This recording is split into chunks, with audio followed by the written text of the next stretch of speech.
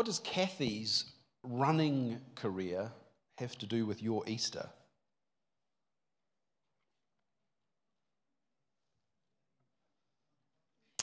All will be revealed today as we continue our series called Fundamentals of Faith.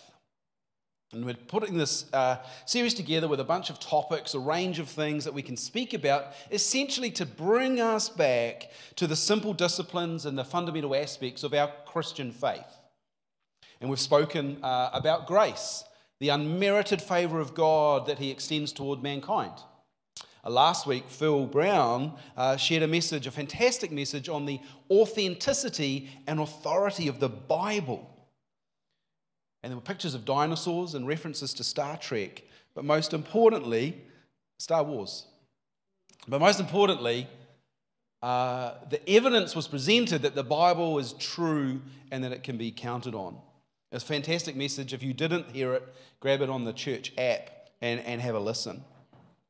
I'm also happy to say that I've just confirmed a friend of mine, Dr. Michael Brown, who's going to come in May, and he's going to speak about Jesus, who is evidenced in the Old Testament and the New Testament as a promise of God. And he's excited to come and share about that, and I'm excited that he would be with us. It's likely that we're going to speak about unconditional love as part of the series. It's possible that we might speak about propitiation. But next week also, it's highly likely that we'll speak about the vicarious death of Jesus Christ as His substitute for us. I mean, next weekend is Easter, right? Speaking of Easter, Holy Week begins today. Holy Week begins today, and I suppose the question is probably still rattling around in your mind, what does Kathy's running career and her success in running have to do with Holy Week? It all will be revealed. I remember when her short but prosperous running career began, I was sitting in an airport in Chicago and watching a game of baseball, enjoying a big pizza, and Jackson sent me this message. Watch out, Dad. And like all husbands, my response was, uh-oh, what did I do? And he said, no, he says, Mum and Auntie Chris have just signed up for a fun run. And I was like, my life will never be the same again. What started as a burst of enthusiasm, what I love about the story is it was only maintained by Kathy's deep resolve and commitment to her goals. But I knew my life of comfort was about to change. Sure enough, Kathy and two of her two sisters both successfully completed not one 5K run, but a series of 3. And me and the kids, well, we're the support crew, so thankfully donuts were still allowed. It was a fun season. It was great. I'm really proud of what she achieved, especially someone that never really made sport part of her life. Suddenly it became a big part of it for all of us. And look, I bet if you ask really nicely, she'll show you her medals. Because it's all about the medals. And you have to ask yourself, what does this have to do with Easter weekend? Well, all will be revealed. Because it's Holy Week. And Easter is coming. I was thinking about Easter as well. We're preparing, like, what are we going to do and how are we going to map out the activities and what's on our calendar and who are we connecting with. And I was thinking about Easter, and we were praying in the pre-service prayer meeting this morning, and I reckon it's a bit easier for us because we're on the far side of the cross as far as history goes. The cross is history. We can look back and we can see it, and we can process the events surrounding Easter from the context of history. It's easy for us. Not comfortable, but easy. But what about if you, reading the stories, what about if you put yourself in the sandals of those that are on the far side before it happened? Not so easy. Because the cross was promised, it was anticipated in some ways, but it certainly wasn't comprehended. There was no doubt, as you read the scriptures leading up to the birth of Christ, that it was coming. But they didn't work it out. And you can tell that by the comments that they made, the questions that they asked, and the way that they journeyed with Jesus in this cloud of confusion. But what it does mean, as I was thinking about this, that the ministry and the life of Jesus Christ, especially in this week, was all about preparing his friends for their coming salvation. Preparation for the coming salvation. And Holy Week is all about you and me preparing ourselves for the coming salvation. Part of preparing ourselves, for some people, you can see on the screen there, is they observe Lent. Anyone here ever observed Lent in their life before? 1, 2, 3, a few. Long time ago. Right. Well, Lent is a practice that was began by the church in the 3rd and 4th century.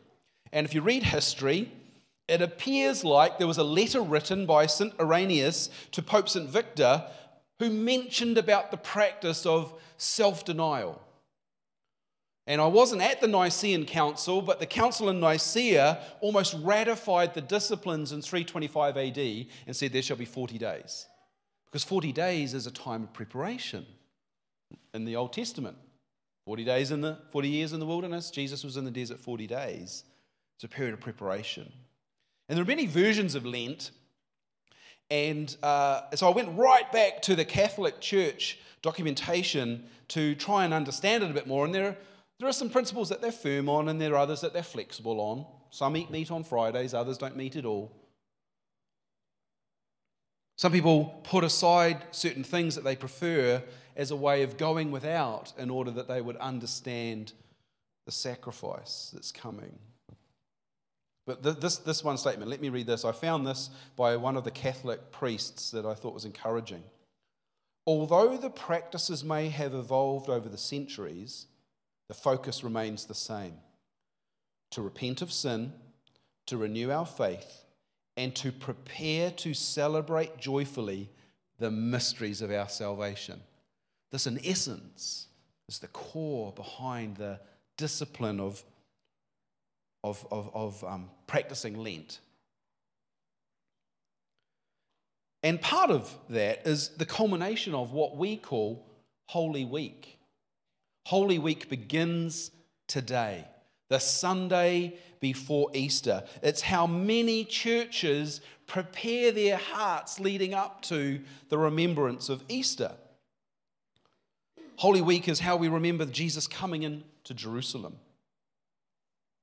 Many churches across the world today will be waving palm branches in their services and having joyful processions as they shout, "Hosanna, Hosanna, Hosanna," because Jesus Christ was welcomed in the same way as he came into Jerusalem.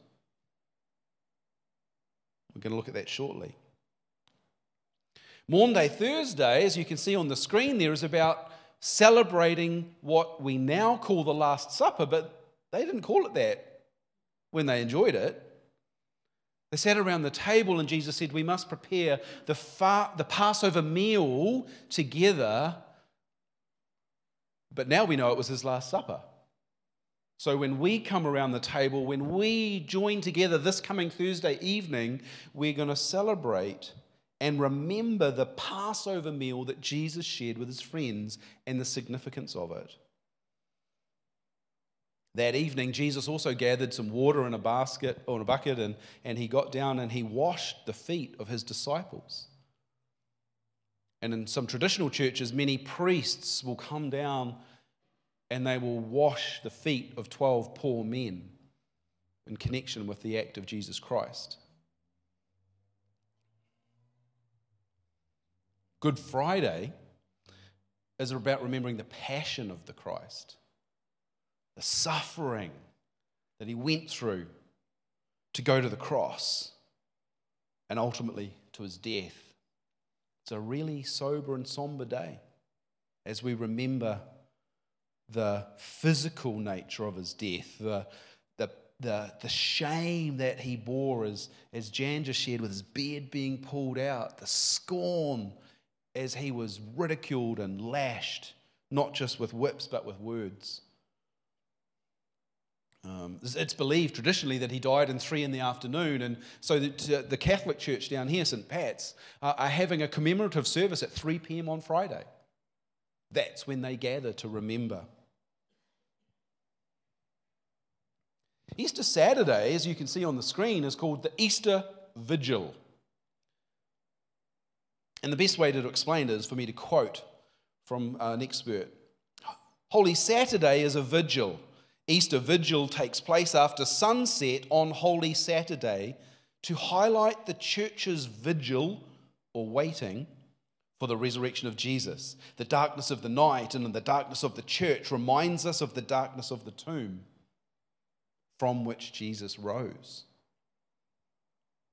And if you look at the service invitation that was in the paper this week, you'll notice that, again, the Catholic Church has a commemorative service. And for the Catholic Church, this is the time of year when those that have been preparing themselves for the Holy Baptism will be received into the Catholic Church. It's a significant night as they remember the vigil of waiting in the darkness for a Saviour that had not yet risen.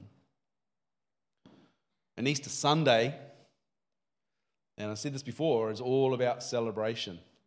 We will say, He is risen. He is risen indeed.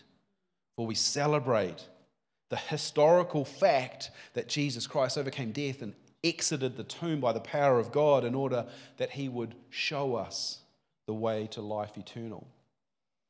Paul writes in his letter to the church in Corinth, 1 Corinthians 15, near the end of the chapter, he says, O death then, where is your victory? Where is your sting? For sin, the sting that causes death, will all be gone, and the law which reveals our sin will no longer be our judge. How we thank God for all of this. It is He who makes us victorious through Jesus Christ our Lord. It's a proclamation of the good news of Jesus Christ and His resurrection. At the end of my time, I'm going to share this with you. I'll post it on the social. Maybe you take a photo of it or write the notes down, because I'm going to encourage you this week to remember Holy Week, to do something that points you, because this is fundamental to your faith. This is essential, Faith 101, that you would prepare yourself to celebrate the mysteries of your coming salvation.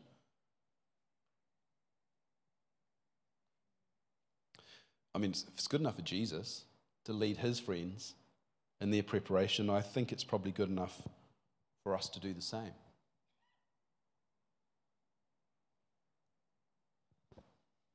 Jesus prepared His friends, and I want to point to some things in leading up to Easter, and I want to point to why I think Jesus did them, because Scripture builds a pathway for us ultimately to come into relationship with God. I want to look at a string of events that happened leading up to the week of His death. This week, we prayed through the rising of Lazarus, John chapter 14, and if you're taking notes, John chapter 11, verse 14 and 15. Jesus said to them plainly, Lazarus is dead. And I'm glad for your sakes that I was not there. Do you remember what happened? Lazarus was his friend.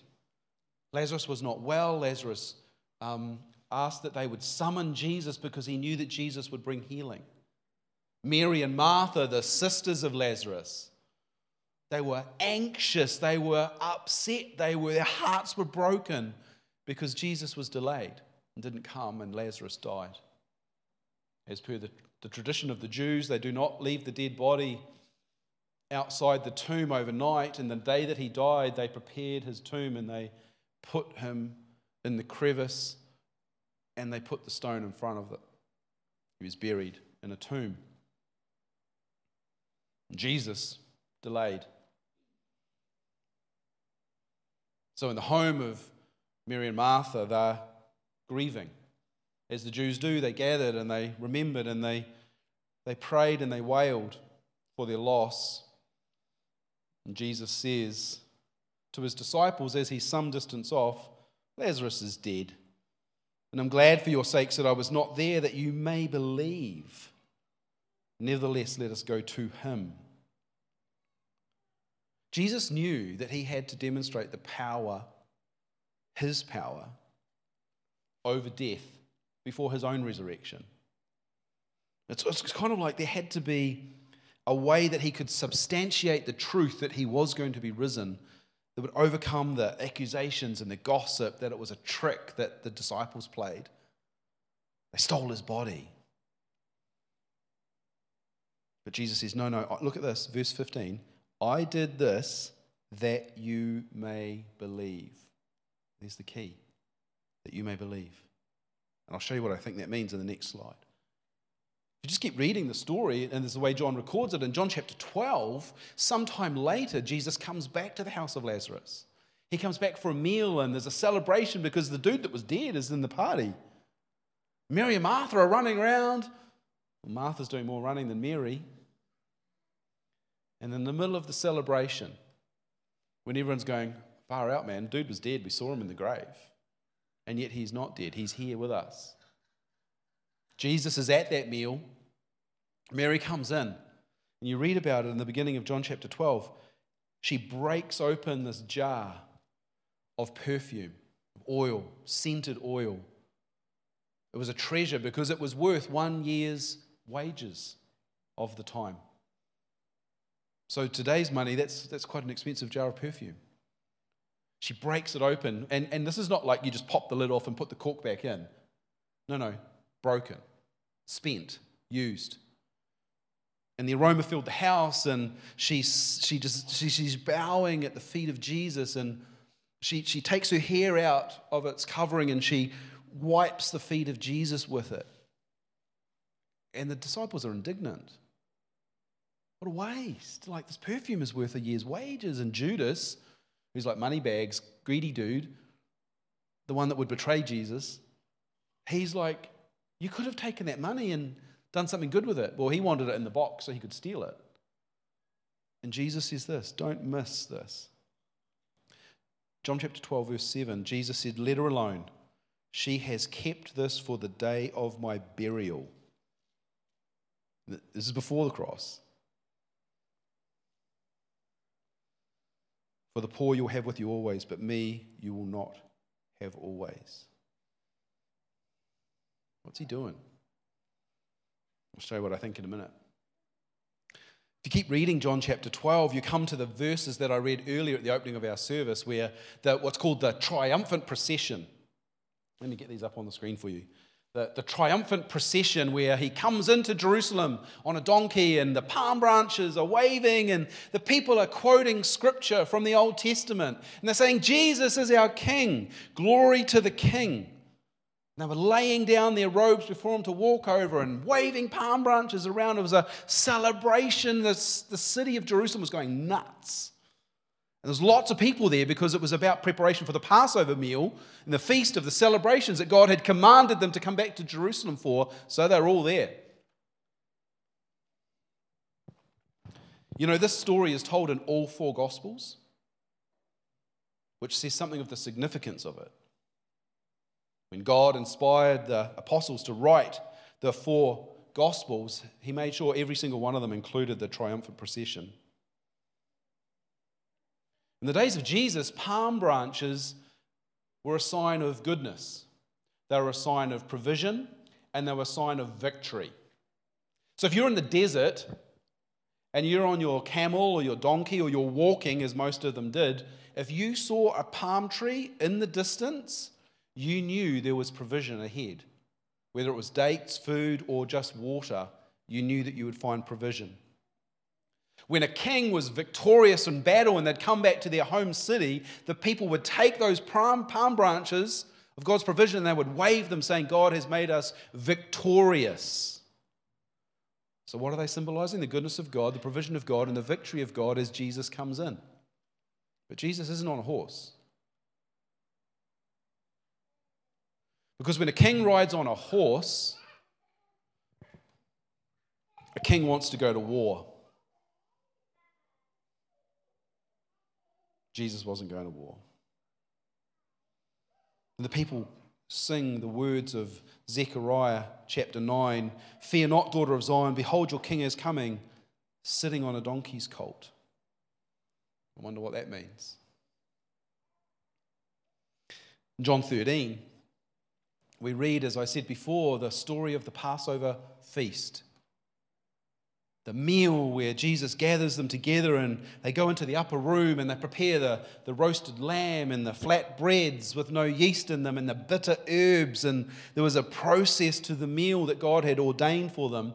And Jesus followed that.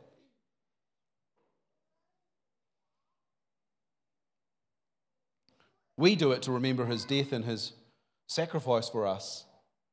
But when he was doing it, they were doing it as commanded by God to remember that God had delivered the Israelites out of Egypt, out of bondage, out of slavery, as he passed over the Jewish ones and the Egyptians lost their firstborn son.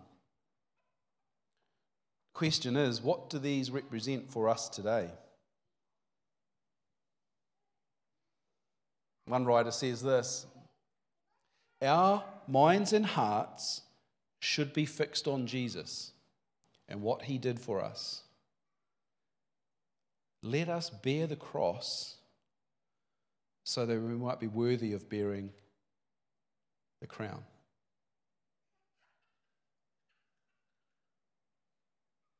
So what does this mean? Because you're looking at this going, well, it's a good story, history, but what does it mean for me? And there's rich meaning for you. I believe Jesus raised Lazarus from the tomb to show you, as it says up there, the promise of your resurrection life.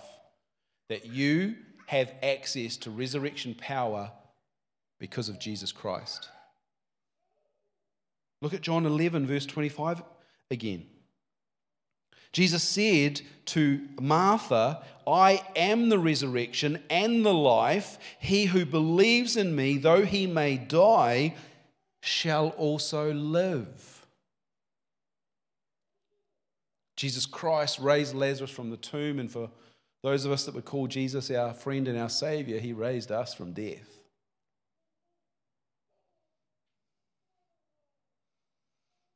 Not just about eternity after we leave this earth, it's about life now.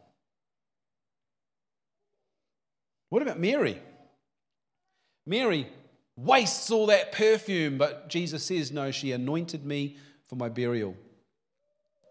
Did you know that for a Jewish woman, she needed to have her head covered, wrapped up, that her hair would not be let loose in public? For that was what the harlots did. No, the letting down of your hair and the bathing of a man was reserved for the bedroom. The sanctity, the intimacy of the marriage union between a husband and a wife. And I believe that Mary is symbolizing in her anointing of Jesus, her love and devotion for Jesus. I believe she's symbolizing the intimacy Jesus wants to have with us as the bridegroom. That we would have no holding back of who we are in intimacy with Jesus Christ. Partnership, union, fellowship, life together forever. We are one with him. For Jesus to ride on a donkey was not symbolizing a war victory, but a person who would come in peace. So when a king rode into a city, if they were on a horse, they were there for battle. But if they wanted to symbolize to the people that they were coming in peace, they would ride a donkey, because a donkey is not so good in battle. Hosanna, Hosanna to the king, the people cried. Hosanna, as they quote the prophet Zechariah. And Jesus says, yeah, I am a king. And I come in peace. And Jesus Christ is your King of peace. And I believe he's showing us that we can have peace when we're united with him. The Passover feast is a celebration, and it's a celebration, as I said before, of our deliverance. The Israelites were set free from slavery, from Egyptians. Pharaoh no longer had hold over them, and God said, I will set you free from bondage. And I believe as we celebrate the Passover feast, we're celebrating that no longer does sickness, no longer does death, no longer does isolation from God rule our world. We have victory, and we have victory because we're united with Christ. All these are signs, I believe, in the way that Jesus Christ made a way for us to receive our salvation. But here's the rub. One point. One thing for you to remember. And I'm going to say it slowly because I don't want you to miss it. Your preparation determines your experience. Your preparation determines your experience. Let's go back to Kathy's running success. What does her running career have to do with your Easter? Kathy's goal of running a half marathon could have ended in 21 kilometres of misery and suffering. Or it could have ended in 2 hours of enjoyment. The difference? Preparation. We spent hours on the road. Hours. Preparation. Which meant that she successfully completed her goals and enjoyed them along the way. Poor preparation just gives you a subpar outcome. If you don't turn up, you miss out. My nephew, Caleb, he loves rugby, and he goes to school so he can play rugby. You know what I mean? Like, learning's not high on his list. But what he loves more than rugby even is farming. From 14, he's got his own stock. At 15, he's hired by farmers on major, very large sheep stations in the Hawke's Bay to go and muster for them because he's a hard worker. And last winter, he got asked to go and muster the station, and he's like, yep. And off he went at 4 a.m. to do it and didn't go to school. Saturday morning, he turns up to rugby with his boots and his gear because he loves rugby. You know what his coach said to him? If you don't show up to practice, you don't get to play. He was devastated. And my brother, his dad, had to say, bro, if you don't do the preparation, you miss out. What does that have to do with your Easter? Your preparation determines your experience. Holy Week isn't just a whole bunch of rules that some church dude made up for him to have something to do. Jesus didn't lead us through these experiences just so we could have Easter eggs. Your preparation determines your experience, and if you don't show up, you miss out. And what do you say? Miss out on what? Well, look at the screen. Every single one of these lessons, Jesus is pointing to life as we're supposed to experience it.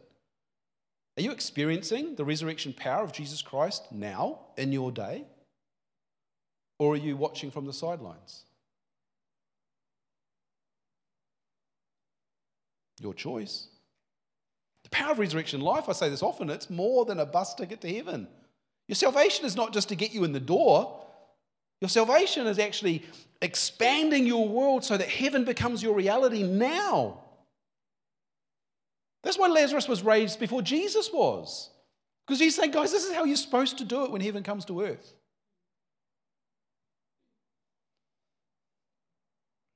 What about your intimacy with Jesus? Mary gives us a really big, extreme, intimate example of what it looks like to put aside reputation and what others think to worship Jesus as our lover. I mean, how was she scorned, and what were the ladies saying about her at coffee group the next week when she'd let her hair down in public? Get with the program and the culture. massive, massive risk of shame. She put it all aside because she says, this man here, he's my Lord and my Savior. And I don't care what anyone else thinks. I will give my life for him. And that's how we're supposed to live. What's your life of intimacy like with Jesus? Do you take the King of Peace with you to work? Do you take the King of Peace with you to your troubles? Do you take your King of Peace with you when your kids are off the rails? Or are you wrapped up in anxiety and fear? Jesus rode into your life on a donkey. He's like, hey, I'm the King of Peace. Paul talks about it, that the Prince of Peace would come. When we study the issues of deliverance, the Bible very clearly talks about strongholds. It's pointing to strongholds of the mind, which is thinking. And some colloquialism would call it stinking thinking. But how is our mind when it comes to freedom from bondage? Are you still in Egypt? Or are you celebrating the Passover and the liberty that comes when the blood is placed over your door? Not the blood of a lamb that's got 4 legs, the blood of a lamb that's got 2 legs. His name's Jesus. You can live free from bondage. Your preparation determines your experience. Holy Week is all about us getting ourselves in the place where we embrace the cross in order that we might be worthy to wear the crown. Don't show up, you miss out. And please don't hear me. I'm not saying you show up to a meeting. I'm saying showing up to what he's invited you to. But there's some really good news I want to point to. Because that's the setup. We've got to keep reading. But does anyone want the good news? Are you interested? That's all right. But I'm saying there's better. John 14. So I've been doing this progressively. John 11, chapter 12, chapter 13. Turn the page. John 14. This is the rub. Jesus shows us there's an invitation for all. All. All. Let me read you the first 4 verses of John. Let not your heart be troubled. You believe in God, believe also in me. In my Father's house there are many mansions. If it were not so, I would not have told you. I go to prepare a place for you. And if I go and prepare a place for you, I will come and receive you to myself. That's where I am, there you may be also. And where I go, you know. The way I go, you know. This is an invitation that Jesus makes to anybody that would hear. Not just those in here, those online, those that you talk to, those that you go to rugby with, those that you have meetings with, those that you share with. It's an invitation for all.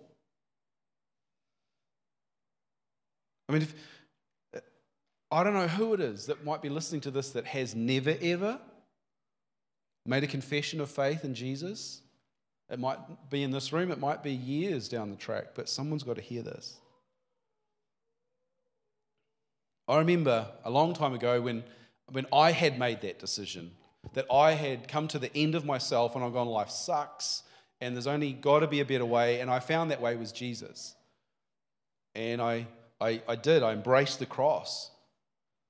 Despite the shame and the words of accusation and the reputation, I was like, it's gone, it's dead to me. I embraced the cross. And I was hanging out with my friend, was still living the way we used to live. He was challenged by it, and he looked at me and he says, you're different. He says, that Bible, now not like I'm a week saved, right? That Bible, he says, in John 14 it says, my unsaved friend, quoting scripture to me, a week I'm saved. And he says, it says, my mum read it to me, and he's quoting the reference, not just the words, the reference. So it must be in here. And he says to me that my mum read it, and she said, it says in my Father's house there's many rooms. I go and I make a room for you. I was like, oh. He said, what does it mean? I'm a week saved. I'm green. I'm stupid. And I haven't yet learned to partner with the Holy Spirit. So my answer was, God loves you, bro. That's all I had. My friend wanted to know where the room was that was prepared for him. And some would say that room would be heaven, that eternity is prepared, that there's a mansion we can go to. But that's not what I learned this week. You want to see something in the words of Jesus? I'm watching the clock, but I've got this, and I don't want to lose it. Look at verse 2. My friend quotes this to me. In my Father's house there are many rooms. What a better translation would be, there are many dwelling places. So a dwelling place is a place of permanence. It's not a lodging, like a motel where you stay the night on a journey. It's not the house a friend sets up for you as you go to spend some time on holiday or for a celebration or a feast. It's a dwelling place. It's permanent. It's where we would dwell forever. And some think that's heaven. Let's have a look at the scriptures. So you've got to flick back to the word, because let's use, as Phil taught us last week, let's use the words of Jesus to prove the Bible to be true. So scripture proves scripture. That's what makes it authentic. So just swipe back or turn back to John chapter 2. If you're writing notes, it's John chapter 2, verse 13. Way back 3 years before, it was the Passover feast. And Jesus went to Jerusalem. Same time of year. And he went and found in the temple those who sold oxen and sheep and doves and money changers doing business in the temple. And when he made a whip of cords, he drove them out of the temple, and the sheep and the oxen. He poured the money on the ground and overturned the tables. And he said to those who sold doves, take these things away. Do not make my Father's house a house of merchandise. And the disciples remembered it was written in Scripture that zeal for my house will consume me. The Jews answered him and said, what sign do you show since you said these things? And Jesus said, well, destroy this temple, and in 3 days I will raise it up. And the Jews said, well, it's taken 46 years to build this temple, and you're going to raise it up in 3 days? Destroy this temple. Destroy this dwelling place. Destroy this place where you live for eternity. And if you keep reading, you find the punchline. Look at verse 20. The Jews said, it's taken us 46 years to build it, you're going to raise it in 3 days. But he was speaking of the temple, the dwelling place of his body.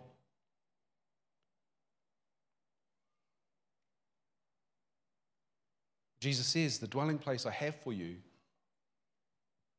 is Jesus. The Greek word there, I don't want to get into word definitions, but I do want to read this statement out, speaks metaphorically of the spiritual temple consisting of the saints of all ages who are joined together by Christ and in Christ. So in John chapter 14, verse 2, when Jesus says, I go to prepare a dwelling place for you, he's speaking of the need he has to go to the cross in order that the place for you to live in Christ would be prepared adequately for you to dwell there permanently. We are united by invitation. We are united into Christ. And then that gives a lot more context to verse 3 of chapter 14. John chapter 14, verse 3. If I go and prepare a dwelling place for you, I will come again and receive you to myself, that where I am, you may also be. So Jesus is saying, tomorrow, guys, I'm going to go. I've got to go. I have to go. I've got to prepare something. I've got to prepare the way for your coming salvation, but I'm going to come and I'm going to receive you into myself. Our dwelling place, where we're all invited to live, is in Christ. In Christ. Connection, relationship. That's where we're supposed to dwell. Each one of us invited by Jesus, and someone in your world needs to hear this invitation. Jesus says in verse 4, where I'm going, you know the way. Jesus went to the cross the very next day. The cross is the way. The cross is the way for us to dwell for eternity in Christ, in Him, that we would experience all those things I shared before, the resurrection power, the intimacy of marriage, the King of Peace, and deliverance for eternity. It's a fundamental truth. It's like Faith 101. This is necessary, that you embrace the cross of Christ, that you would be worthy to wear the crown of Christ. Your preparation is what determines your experience. If you turn up, you don't miss out. And there's one more thing. I'm sorry, I'm going to have to share it because it's too good to miss. John chapter 8. John chapter 8, verse 34. I cut this out last week and I put it back in yesterday because it's too good for you to be robbed. John chapter 8, verse 34, Jesus speaks to the disciples. I say to you, whoever commits sin is a slave of sin. And a slave does not abide in the house forever. A slave does not dwell in that place of eternity. But a son abides forever. See, when we embrace the cross of Christ, we come to that place whereby which we are no longer a slave, but we are a son or daughter. It's the cross of Christ. Because then he says, if the Son makes you free, you shall be free indeed.